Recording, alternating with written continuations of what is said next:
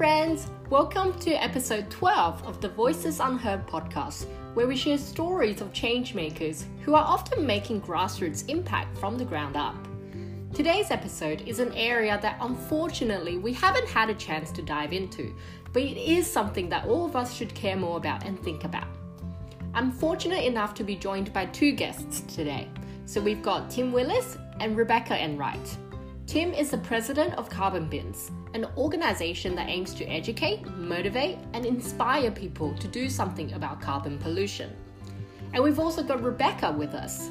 Rebecca is a founding member of Carbon Bins, and she's also an environmental services professional. So let's jump in. Tim, and hi Rebecca. Thank you so much for joining me today. So, tell us, how does Carbon Bins work? Carbon Bins is a not-for-profit an incorporated association, and it's currently, at the moment, there's 6 to 8 of us working on it. But we're hoping to build and get bigger and bigger and bigger as we go along. But essentially what we're doing is we're crowdfunding the removal of carbon pollution from the atmosphere. So the IPCC, the International Panel on Climate Change, sort of put out this report, I think it was in 2017, that said that in order, basically in a nutshell, for the Earth to stay habitable, we need to, to keep temperatures around 1.5 degrees of warming and below 2 degrees, we're going to need to remove a lot of carbon pollution from the biosphere. One estimate I read, I think it was in the Conversation magazine from an academic based in Canberra, was that we need to remove around 700 billion tonnes, and which is a lot. It's kind of, it's a, on the face of it, it's a devastating amount. But once you scratch the surface on all of this stuff, you realize that we currently possess many techniques to do this, and so what, more than anything, what the feeling is that it also requires a kind of a shift in the way people think about the problem as well, and so people need to understand that there are solutions at hand, and that we need to begin to frame the problem so that people think about it in terms of solutions rather than just catastrophe all the time, because that's just, as far as we can see, that doesn't really motivate people to do anything. It motivates people to shut down and not want to think about it. And so what we sort of thinking, like, we decided to call the organization Carbon Bins, because really what we want are bins for our carbon pollution. And just as there are like ways for people to put rubbish in their bin and put recycling, do something with their recycling, and we have toilets, sewage systems, sewerage, I got told is what it's called, is that for dealing with human waste, we also need systems for dealing with the carbon waste. And so that's sort of what kind of got us thinking about, we need bins for carbon pollution. So just as you can put, trash in the bin, it would be great if there was a way for people to do the same for carbon pollution. And so in this way, just as when you see litter on the street and you pick it up and put it in the bin, the motive behind doing so is to really, it's not to kind of cancel out all of the times in your life where you may have inadvertently littered. It's to make your environment a cleaner place. And so what we're trying to sort of say to people is, let's just start cleaning things up. Here's a bin, put some carbon in the bin. And so now around Melbourne, we've started a pilot project, which we're gradually trying to grow. We have 5 locations around Melbourne with electronic donation collection devices. 3 of them, there's 3 electronic donation collection devices and 2 QR codes. where people, when they're getting a coffee, can also make a $2 contribution that pays to remove carbon pollution from the atmosphere. And what we do is we collect those contributions and we pool them. And then with the money that we receive, we purchase Australian carbon credit units, which are carbon credits. In this particular case, the type of carbon credit that we purchase are those that are developed via tree planting, essentially. Either planting trees in parts of Australia where trees were previously cut down, or planting trees in places where, maybe they never were, but someone wants to create an artificial plantation or something. And so we purchase those credits, and once we purchase them, we retire them, meaning we remove them from the marketplace for those credits. And hopefully in a bid to kind of stimulate more demand for those types of carbon credits. We're hoping to create a new kind of area in the marketplace, a new kind of body in the marketplace to stimulate demand for those products. And therefore, when there's more demand, there's going to be more trees planted, is the hope. Okay. So yes, we're sort of saying to people at the moment, bin some carbon and better our planet. And I mean, we also take a very pragmatic position on climate change and solutions to climate change. There's a lot of sort of absolutism in the environmental movement and the climate change activism, where we do, people are very kind of black and white about the way they see what solutions we need to and what action we need to take. But we sort of think, like it's a big ask to ask people to make violent and sudden change towards things. There needs to be things that allow for transitions to take place. And so we sort of say to people, well, look, if you can buy an electric car, well, let me put it this way. If you can walk or ride a bike, do that. If you can buy an electric car, do that. And if you can buy an electric car that runs on green energy, that's even better. Like if you can find a way to power it using green energy, that's fantastic. But if you absolutely have to drive, then make sure you clean up the mess you've made, and here's a way to do it. This is a way for you to do that. And we want to sort of provide that transitional buffer for people, because there are many people who have to drive a long way to get to work, and there's no other. In our view, it's better to do this than to do nothing at all. So that's sort of it in the shell of a nut. Do you think I've left anything out, Rebecca? No, I guess the only thing that I wanted to highlight, was that I guess the world of carbon credits and carbon markets and that sort of thing is pretty impenetrable for a lot of people.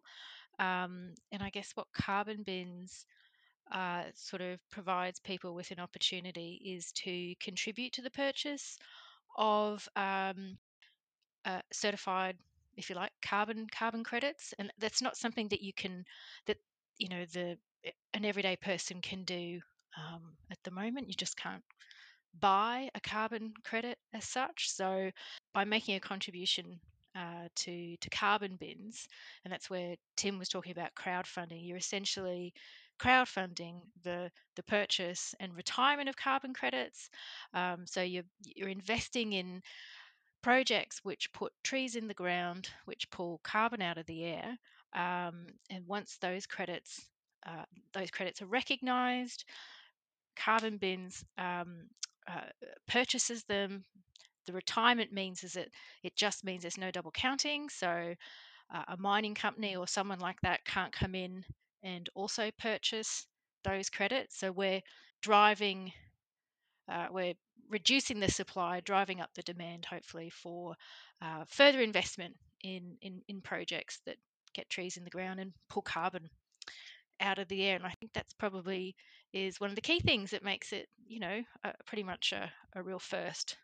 Yeah, I agree. I mean, I have heard of carbon credits before, but I feel like I've never heard of something that actually kind of contributes to the ecosystem of purchasing, retiring them before. So that's awesome. Yeah, and I guess the other thing to just to highlight too is that the credits that Carbon Bins will purchases, they're credits which are recognised under the Australian Emissions Reduction Fund. Um, so it's a very stringent mechanism, and how they're recognised, and the monitoring and the reporting that goes on with the projects that generate those carbon credits. And those sorts of carbon credits are considered pretty much the gold standard around the world in terms of the quality of them, if you like. So Yeah, that's the real trick with a lot of this stuff is that when you look into sort of I think I saw a document by an organization called Forest Trends, and they said the global average for carbon credits was $3.17 back in, I think this is in 2018. I think it was about $4.17 Australian. Mm-hmm.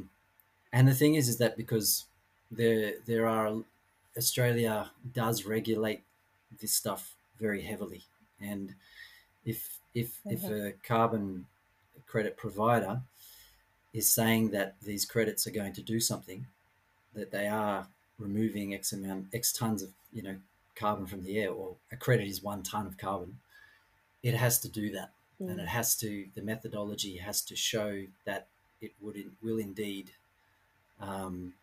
do that, and so that's why they're more expensive here in Australia, and we have kind of gone down that path because we want to. It's important for us, for people to trust what they're throwing money at. We wanting to make sure that people trust what we do, and if they do want to dig into it, they will find that what we're doing is bulletproof or watertight or all of those kinds of things. So yeah, I think that's kind of it in a nutshell. We're hoping to grow. We're wanting to increase the number of locations around Melbourne, but ultimately our kind of dream is to have these places everywhere, and not only that, but to get people to start thinking about it more. If you're purchasing a coffee, I mean, at my local cafe, coffee is going up. It costs like $5.80 for a coffee, but I saw this one and I thought that's expensive, but that's all right. It's good. It's very good coffee, but like if I can afford that, then I can afford the $2 contribution to Carbon Bins. That contribution, when it gets all, the back of the envelope maths that we do on that means that that contribution would pay to remove about 94 kilos of carbon dioxide, which is approximately the amount that's generated by a small 41-litre tank of petrol. And that's based on the spot price for this particular kind of carbon credit, which was about $16 back in 2020. So yeah, I see. It's all very like it's all a kind of a complicated process, but it's we're trying to iron out the kinks at this stage, because this is, as I said, we're in this pilot project phase. So yeah, that's awesome. I have a few kind of questions, follow-up questions, so to say. I'm just wondering then, why did you decide on kind of projects that, I mean, okay, we all know, trees are important. Was there a reason you decided on that kind of project specifically, on like tree planting? I guess, well, a couple of things. So one of them being that whilst there are a lot of emerging technologies and really good ideas for technology ideas for reducing emissions, pulling carbon out of the air, they're sort of still in development. And trees are a tried and tested way of pulling carbon out of the air. And they also have, I guess, a range of other benefits associated with them by providing habitat for wildlife, uh, those sorts of things as well. Also, too, in Australia, so because the decision was made to buy Australian carbon credit units under the Emissions Reduction Fund, there's about 30 odd types of projects that can generate verified carbon credits, and they're called methods. So there's everything from planting trees to uh, uh, feeding cows particular additives and that sort of thing to reduce their emissions. There's a few weird and wonderful things in there, but by far and away, projects that involve planting trees or not clearing vegetation and allowing it to grow back, they are the most readily available too. So I guess out of all of them, we sort of considered that really that you get your best bang for your buck with those sorts of projects. You get the carbon sequestration, you get all the other environmental benefits that go with it. There's social benefits that go with it too, because a lot of the time for these projects, they provide employment for the local communities and that sort of thing. So really, it ticked a lot of boxes, and I think most people generally, they understand that putting a tree in the ground sequesters carbon. And I think that's a concept that most people can get on board with. You can go out, you can see the trees, you can touch them, and that sort of thing. Yeah, that was a big thing too. I think like when we first were talking about it was, it's just that like from a marketing perspective, and not even a market, but just for people to understand immediately what we're trying to do. Going with trees is a good first port of call. It is a really exciting time at the moment though, in this whole area, because there is a lot of money going into people trying to figure out ways to get carbon out of the air. It's really exciting, and it does, once you dip your toe into it, and there's so much stuff, and there's so much stuff that's happened very recently, relatively recently. But again, coming back to the trees thing, I mean, long term, we are open to going with other approaches. It's just that at the moment, trees are the most mature. It's sort of a mature technology and a mature approach, and one that's very straightforward. So yeah. Yeah, that makes a lot of sense. Wow. Okay, because whenever you talk to someone about, okay, we're gonna tackle climate action, you kind of mentioned this already. It's easy to get overwhelmed. People don't really know what to do, and like there's a lot of anxiety around feeling like it's okay, maybe it's not your specific problem, or you don't know what to do about it, that kind of thing. But then like, why carbon then in particular? Because there's a lot of different ways of tackling climate action. Was there a reason you decided to kind of concentrate on carbon? Well, I think the idea was really like, I just remember thinking the initial idea came from this sort of point of going, well, what the problem is that there's too much carbon in the air. And so we need to start getting rid of it. And then kind of looking around and going, and I hate to get political for a second, but looking around the world going, oh, we've got climate deniers in the government in Australia, and oh, look, we've got a big orange climate denier in the United States, and thinking, well, we need to, at the time, and so thinking, well, wouldn't it be great if we just had a system where people could start doing this in spite of whatever government is in place at the time? And I think the problem is that there's sort of, okay, so I'm going to kind of take the long way around of answering this, sorry. but the problem is people do feel despondent because they feel like they are powerless to do anything about this. But I mean, what we're trying to give people greater agency in the face of the climate crisis, because we're trying to give people the capacity to actually be in the front line. Like with what we're doing every day, you can remove the very thing that's causing the planet to warm.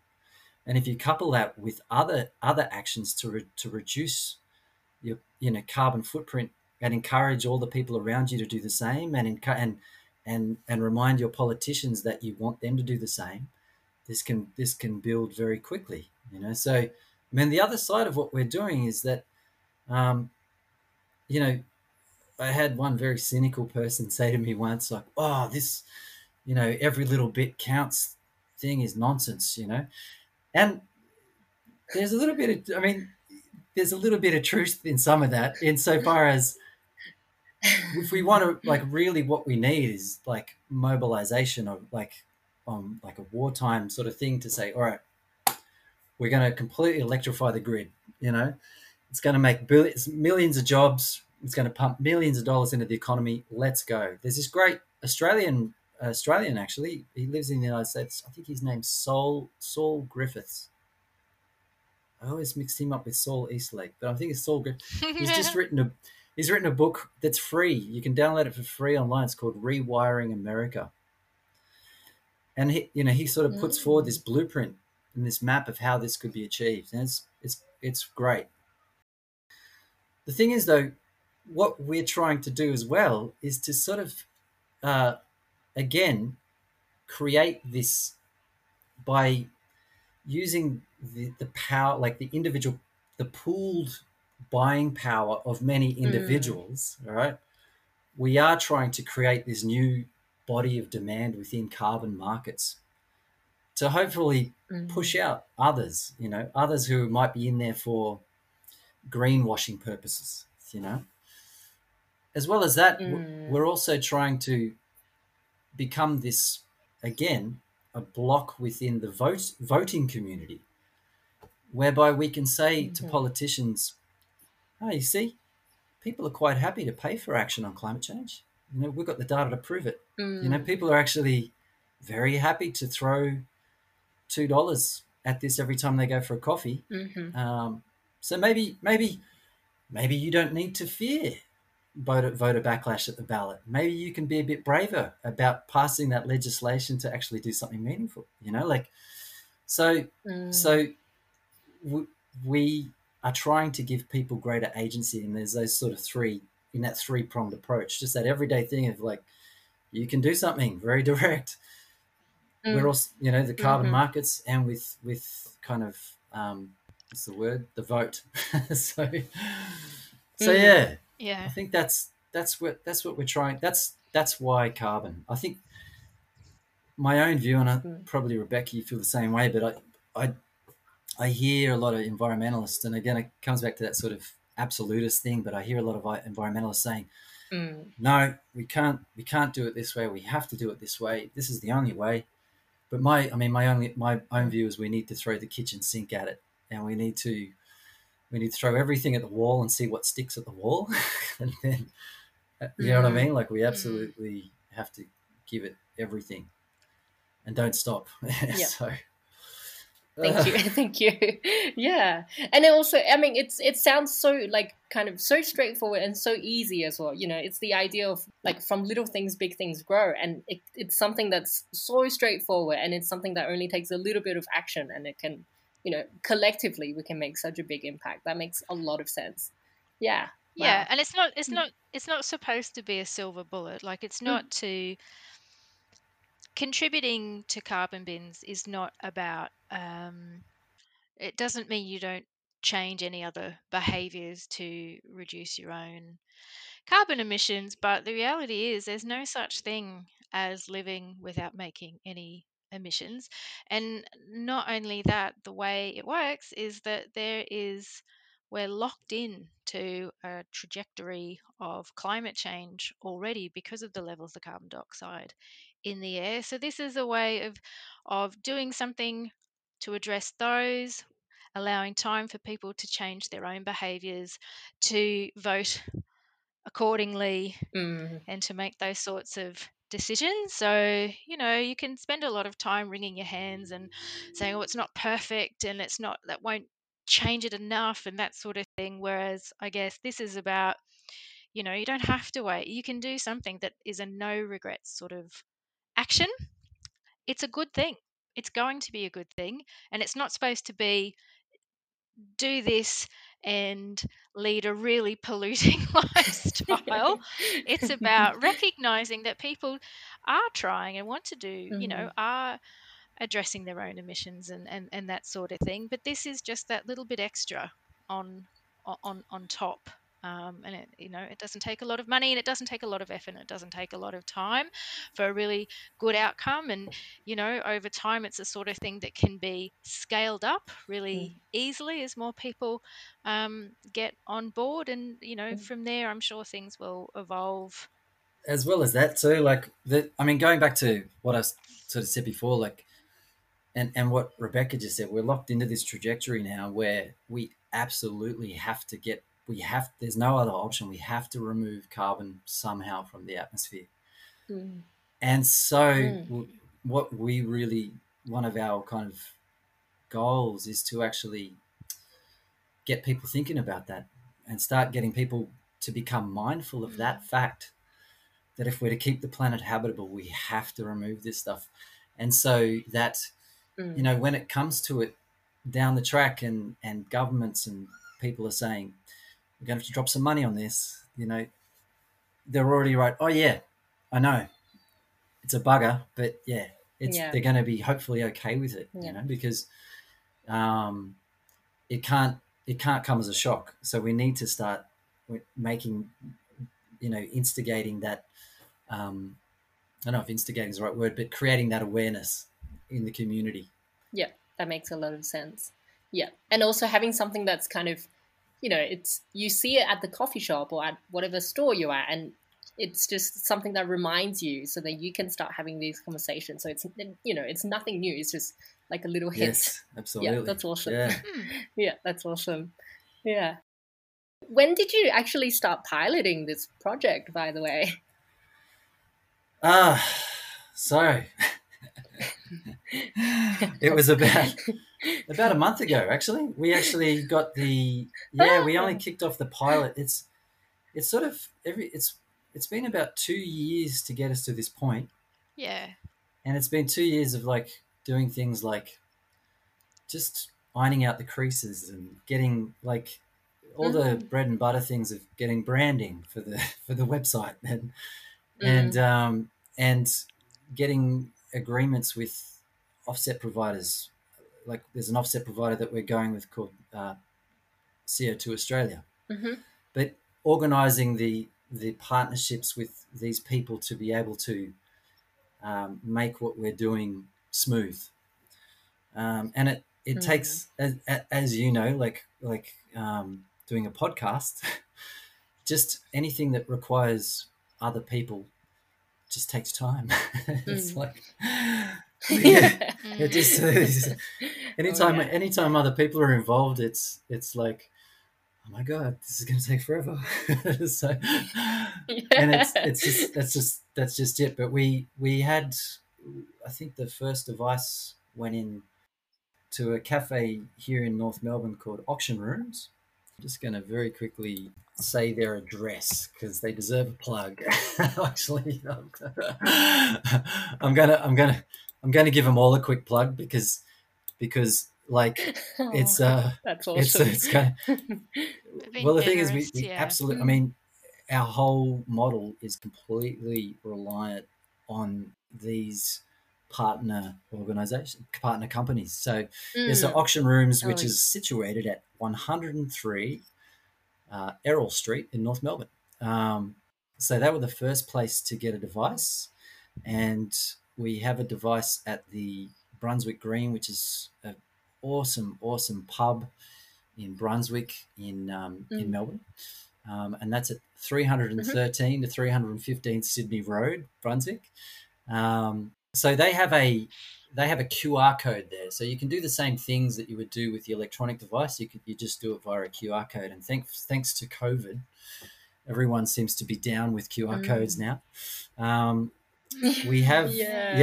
and Yeah. we have one at the Wildlife Bakery, which is 90 Albert Street, which is in Brunswick East in Melbourne. There's also one at the Hippo Bottle and Bar, which is a great little bottle shop on Smith Street in Collingwood, 290 Smith Street, Collingwood.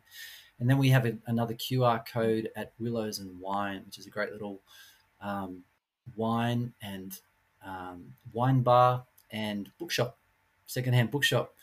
It's 315 Victoria Street, West Melbourne. So we're currently we're about to add another location, just hammering out the details of another location, which is cool. But we are like, our kind of philosophy at the moment is better to be small than not at all.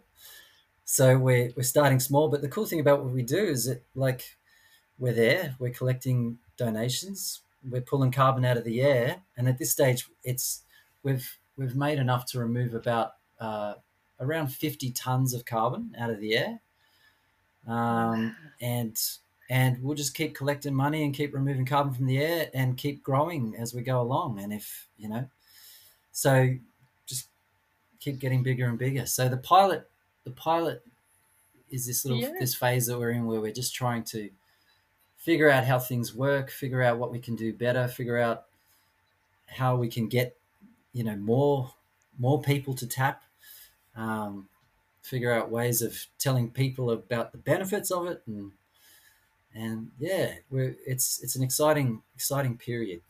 So yeah, that's awesome. I'm curious, what have you kind of, I mean, obviously it's been a short and intense kind of I guess process. What have both of you learned so far then?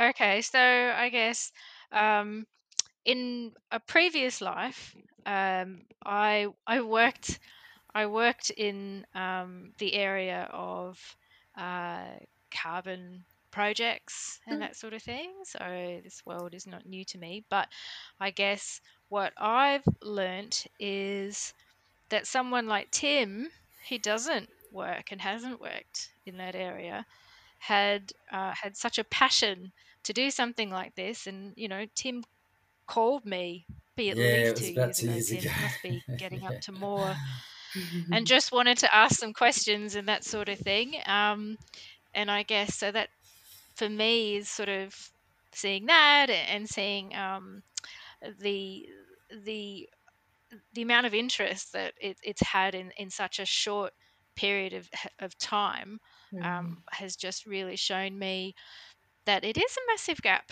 in the market for people who want to be able to do something, who feel a bit paralyzed by wanting to do something but don't know how or when or why, and that sort of thing. So I was probably a bit jaded prior to that, having worked in this industry for a long time.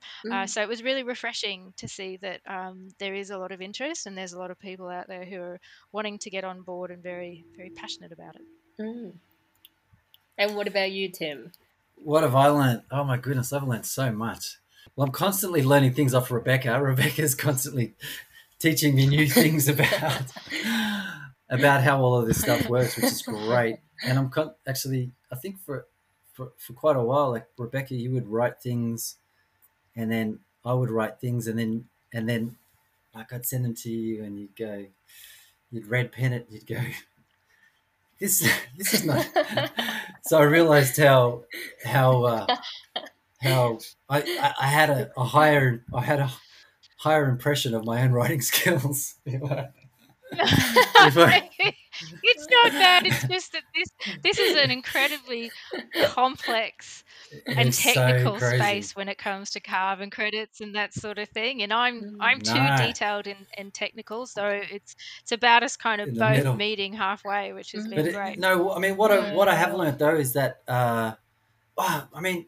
so I'm a carbon bins. We all do carbon bins voluntarily. None of us are paid. Like carbon bins at this stage doesn't make enough. We're not making all of the money that we get for carbon bins. Actually, at the moment, all of the donations that go to carbon bins go to removing carbon from the air. So at this stage, we haven't as Mm. such we haven't yet had some kind of benefactor just go, hey, yeah, have some money where we can afford to employ people full time or anything like that. Not yet. But my day job around is I teach. I'm a lecturer in music at the Australian Institute of Music here in Melbourne, and so all yeah, Oh. so I teach guitar and I teach everything actually, but um, at the moment I'm mostly supervising master's students actually. So a shout out to everyone at AIM. But the interesting thing with that is that it teaches you that because you're around people doing creative things all day long, you see nothing all day, every day. All I see is people making beautiful things all day and people creating Mm. beauty in the world, right? And so when you sort of branch out from there and you're like me, someone like me came into all of this and just had to hit the books and do a lot of reading about it. And then also ask questions of people like Rebecca and say, okay, what is this and how does this work? But what's really cool, and I guess it's a bit of an outsider's perspective, is that what I've learned is that we absolutely have the capacity to fix this problem. Like we absolutely have it. Mm. It's not going to be easy, and there are no silver bullets.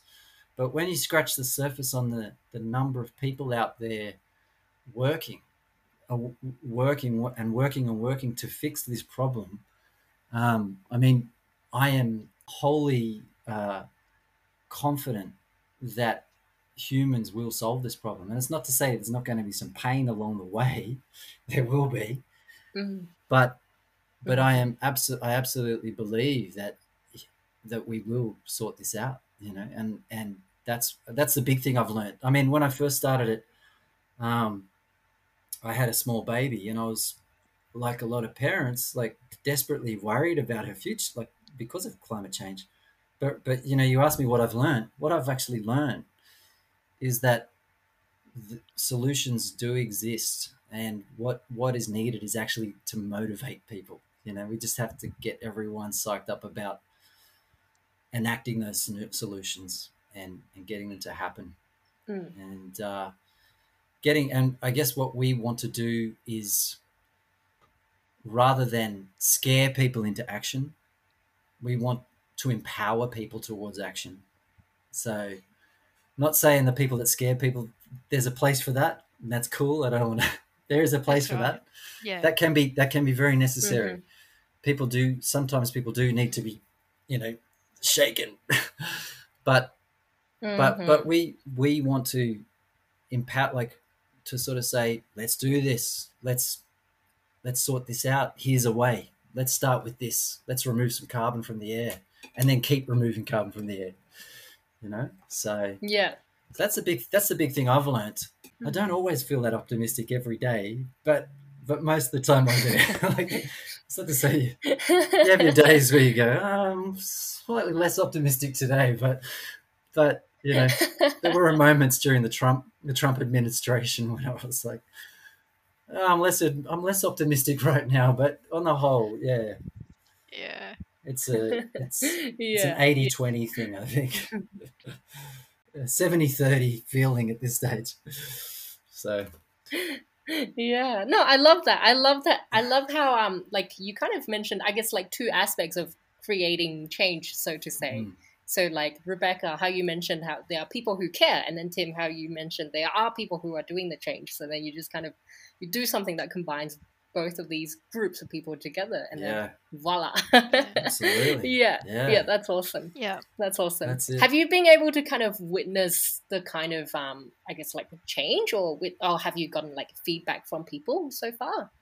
Yes, in as much as even some people that I know who have gotten on board with it surprised me that this is something that they would be interested in. So that's been really positive. But also too, like in terms of people who have contacted both Tim and myself. Um, from other organizations who have heard about it, and people have heard about it in some really sort of random ways. Actually, it's amazing how this sort of information gets out there very quickly, who have heard about it and have contacted us wanting to be involved. So I guess it's that change, seeing how it kind of feels like Tim feels this most, which is it's going so well that it's about to kill him. So it's hard It to is keep hard to up keep up sometimes, sometimes. isn't it, Tim? Yeah, With yeah. all the with all the interest right. and It is a little. that sort of thing. Wow. So it's a nice Yes. problem to have, It is isn't it, Tim? just for the listeners, I'm nodding and making strangling gestures. But yeah, it's yeah, like, I mean, everybody that we talk to about it says, "Wow, what a great idea." I mean, there are the odd people. Like, there are some people who think that, but what you're doing, isn't that going to discourage people from taking action in another way? And we sort of say, well, people generally are good, and people know we're not telling people not to act in the other ways. We're giving them another way to act as well on top of. Yeah. And so, Exactly. but like Rebecca, I've had people come out of the woodwork. Like, actually, after the first weekend that we were out there, like our first device was out there in our first location, someone took a photo and posted it on their Facebook page, and then this person contacted me and said, I love what you're doing, can I get one for my place? And that was how at the bottle shop in Collingwood, how we managed to get one there, because they were really enthusiastic about it. And not only that, they're very supportive. They encourage people to contribute when they go in there to purchase wine. So they say, "Oh, you should do this as well," So people are very complimentary and supportive and enthusiastic about it. And look, we're lucky. We're lucky in that respect, because it's it's great. We think it's a good thing to do. So Yeah, definitely. Yeah, that's awesome. That's awesome. I'm sitting here and I'm going, oh, but why is it not in Sydney yet? So I can't wait for it to kind of expand as well. Tim's got to be allowed outside first. That would be a good start. If it stopped going into lockdown, that would be a lot easier. Yes. Yeah. Soon. Yes. Well, you never know. We may try and get one to Sydney soon, and it wouldn't. There's definitely, where there's a will, there's a way. So, yeah, I think it's just, at the moment, it's good to sort of have a bit of time to, as Tim was saying, to kind of, I'm normally in Brisbane at the moment. I'm in Sydney, but normally I'm in Brizzy. But, for Tim, who's there in Melbourne, sort of with going in, putting the devices in, it provides an opportunity for Tim to see, I guess, firsthand, like, where's the best spot to put the device? So it engages more with people, a QR code versus the actual device itself. So really it's that kind of, this is the important part where you test some things, you try some things work, some things don't, some things work better than others. And then that will just make the process, when it gets rolled out more broadly, go a lot more smoothly. Yeah, that makes a lot of sense. So then I'm wondering, how can our listeners who may not actually live near, I guess, a bin, how can we help? Well, I mean, it's really easy. You go straight to our website, which is carbonbins.org, and just below all of the, I think it says bins some carbon, better our planet. There's 2 tabs, and there's one that says remove carbon, one says donate to Carbon Bins. And so if you click on the remove carbon, you can start removing carbon from the air. If you don't, you can donate via that portal, and all of the donations received via that portal pay to remove carbon from the air, get pooled to purchase the carbon credits we were talking about before. And then if you decide to donate to our organisation, then you click on the donate to Carbon Bins tab, and funds that we receive in there go towards helping us to for example, do things like purchase more bins, and at this stage, purchasing more of those. I mean, you name it, everything that's involved in running a small not-for-profit, it would help tremendously. Any help is help. But yeah, I mean, just for listeners, like the kind of the price amount model that we use to communicate to people is, because I think on the website it goes via a PayPal donation page, and you can opt to 5, 10, 20, 50, 100, and then whatever you want, and you can opt to make it weekly, monthly, yearly, whatever you want. But the again, the price amount model that we use is around approximate, because we can only sort of talk in approximates at this stage, but it's approximately $2 pays to remove approximately 94 kilos of carbon from the air, which is approximately the amount that's generated by a 41-liter tank of petrol. Okay, so a small tank, like a small car, I think the small cars are like 30 something liters. So it's a smallish tank of petrol. So yeah, you sort of can do the math and think about how much carbon you want to remove. And if you want to think about it in terms of offsetting, where you cancel out any of the activities that you might have, you can do that. And that's great. Or you can just do it because you want to make the world a cleaner, better place. There doesn't need to be a motive to cancel anything out. Like, just remove carbon. We're going to need to remove a lot of it. So we need all motives to engaged in getting people to do that. So that's the most direct way. Yeah. And then if you see us, share us, tell your friends about us, and get them to do the same. So thanks for that. No worries. I'm thinking.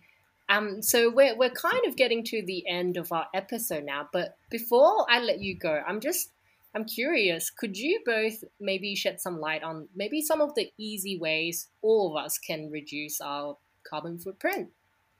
Okay, so in terms of reducing carbon footprint, I think, look, I guess flying is not something that a lot of us are doing, or very much of at the moment. So that's a bit of a free pass on that respect, in that respect. But I think, and certainly for me personally, a couple of things. Well, another thing that I'm very passionate about is basically just being less of a consumer in general. So, buy less stuff if you can. And, public transport, trying to consolidate the number of trips that you do in your car and that sort of thing. It's really, in some ways, it's just sort of simplifying things a little bit. It's not meant to be super hard. There are easy things that everyone can do, and they're sort of some of the things that I like to think about. Yeah, I mean, echoing the same things, like fly less. I think one good thing that's happened with COVID is that businesses, for example, once upon a time would have said, "Oh, you need to have these 5 meetings over in Brussels. There you go. We're going to fly you there." Now, there's several tons of carbon that have been polluted. Yeah. But now, people are like, well, that's not necessary. We can all do the video conferencing now. So I see that as a silver lining of COVID, and hopefully that trend will stick. But yeah, flying less and driving less. Get a bike if you live in an urban center. People that aren't in urban centers, like, I mean, shout out to my parents, mum and dad, love you. But I mean, they live in a rural town, and I'm always like, you're only going to the shop down there. Just get a bike. Like, ride your bike. But they'll take the car. So, I mean, often with a lot of these things that we can do to reduce the amount that we pollute, they make you healthier anyway. Like eating less meat doesn't mean you have to eat no meat, but eat less meat. exercise, Yeah. walk to work, ride to work, carpool. You get to talk to someone else at least, like there's all these things that it means you're probably going to be less lonely, which is going to be better for you, but Yeah. it's funny Yeah. because a lot of these things are real common sense stuff, like but I think that's going to be something that's also eventually going to go onto our website, something for listeners to keep an eye out for, is a kind of a guide on ways that they can make less, make less carbon pollution. It's a fairly, I like that one though, Rebecca, of buying less stuff. I don't know if Yeah, I buy don't know less if this crap. exists. Yeah, it's a Yeah, I really don't know if good this one. exists in Sydney and Brisbane, but in Melbourne there's a couple of huge department stores. Like there's one called Savers, and it's Oh enormous. yeah, And yeah, yeah, you go in there on the weekend, and it's yeah. just full of people. And like, and like you go there and you buy stuff, and my wife will like go and buy stuff, and she's, "Oh, I bought this from Savers," and she said, "What do you think?" I said, "Yeah, like I said, I love you, but I don't love that." she's like, and she's like, and she says, "Well, that's a donation for Savers." You know what I mean? And I haven't gone and spent $80 on something made in a sweatshop. Well, you know, that's made a lot of money to transport. So yeah, I think there's other ways of going about all this stuff. And, Yeah. Yeah. I think a big part of it Yeah. is also just being conscious of what Yeah. you're doing and what you're consuming as well. Because I feel Yeah. like so often we're just we're almost sucked into it as it's the norm to just, drive or to just fly and things like that. But like, we don't really feel like people don't really take a step back and go, oh, wait, hang on. But maybe we don't have to. Maybe that's Yeah. not the norm. Maybe it shouldn't be the norm, that kind of thing. Absolutely. Yeah, that Absolutely. makes a lot of sense. Yeah, we definitely, there's To be definitely, reflective. yeah. And there are definitely people who need to start thinking about it, as you say, like start going, well, do I need to, is that necessary? Like, do I need to buy, when I'm at one of the major supermarket chains that wants to package my apples in a box with plastic around it, do I need to purchase that one? Or can I just like put my apples into the basket and they bag them when I get to the checkout? Like, is it necessary to have all of that extra added carbon attached to what I'm buying, Yeah. So. And I think probably most importantly is for people, we're very lucky in this country to be able to live in a democracy and to vote and that sort of thing. And that's probably the most important thing that people can do is perhaps engage a bit more when it comes around to that time about, what various parties are, what is their position on climate change and climate action, and engage a bit in it and, use your vote to get a bit of action on that front, because as individuals, whilst it is excellent to be more mindful of these things, at the end of the day, let's face it, it's not a gas-led recovery. No. It's not digging coal out of the ground. They're the big things. They're the really big things. So, and I think that's why a lot of the time people feel a little disempowered, because that's not something you can go out tomorrow and change straight away as an individual, and that's the reality that we all live in. But we can certainly put pressure on to our It's a thing like engaging in the democratic process. Like, you can vote. Like, climate change in the truest sense of the word is an existential crisis. Like, it's the like it, I hate to get, like, I don't want to get dark for just, I'll put myself to get dark for 1 second, but it is the apocalypse in slow motion. You know what I mean? We absolutely have to vote. We have to vote with that mindset. We have to tell people to start voting, thinking with that. It should be the most important thing.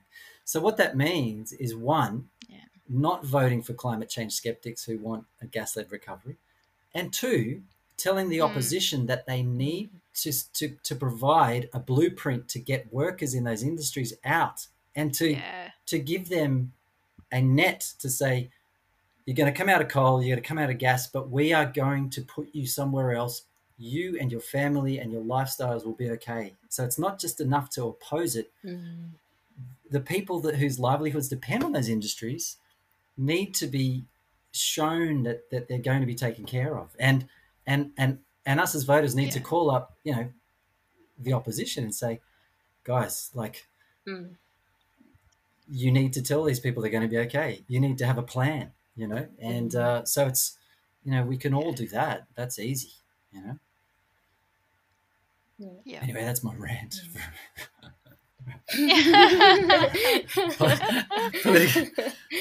I'll have a bit of politics, but it gets me ranty. So no, all good. It's really important that you mentioned that, because I feel like we don't think about it enough. I feel like often people are like, oh yeah, you can make a change, and while we can kind of make a change, it's not, at the end of the day, it's not the biggest change that needs to happen, kind of thing. So I think it was really important that you mentioned that. Awesome. Absolutely. Any kind of final comments for our listeners out there from both of you? Go and have a look at the website, and I guess if anyone has any questions, we're here and happy to answer them if anyone wants to get in contact, and otherwise watch this space. Look, cool. I just want to say to anyone listening, let's all think big and go big with this problem. The time for curling up in a ball and going, it's all over, forget it. No, it's like, let's sort this problem out. This is our time. This is our time to shine. So this is it. Let's and get amongst it and get involved in whatever way you can. We're going to be the greatest generation. We'll be the ones that save the planet. That's right. Yeah. Mm-hmm. Yeah, so true. Well, thank you so much for that. No problem. Thank you so much for having us. Thank you.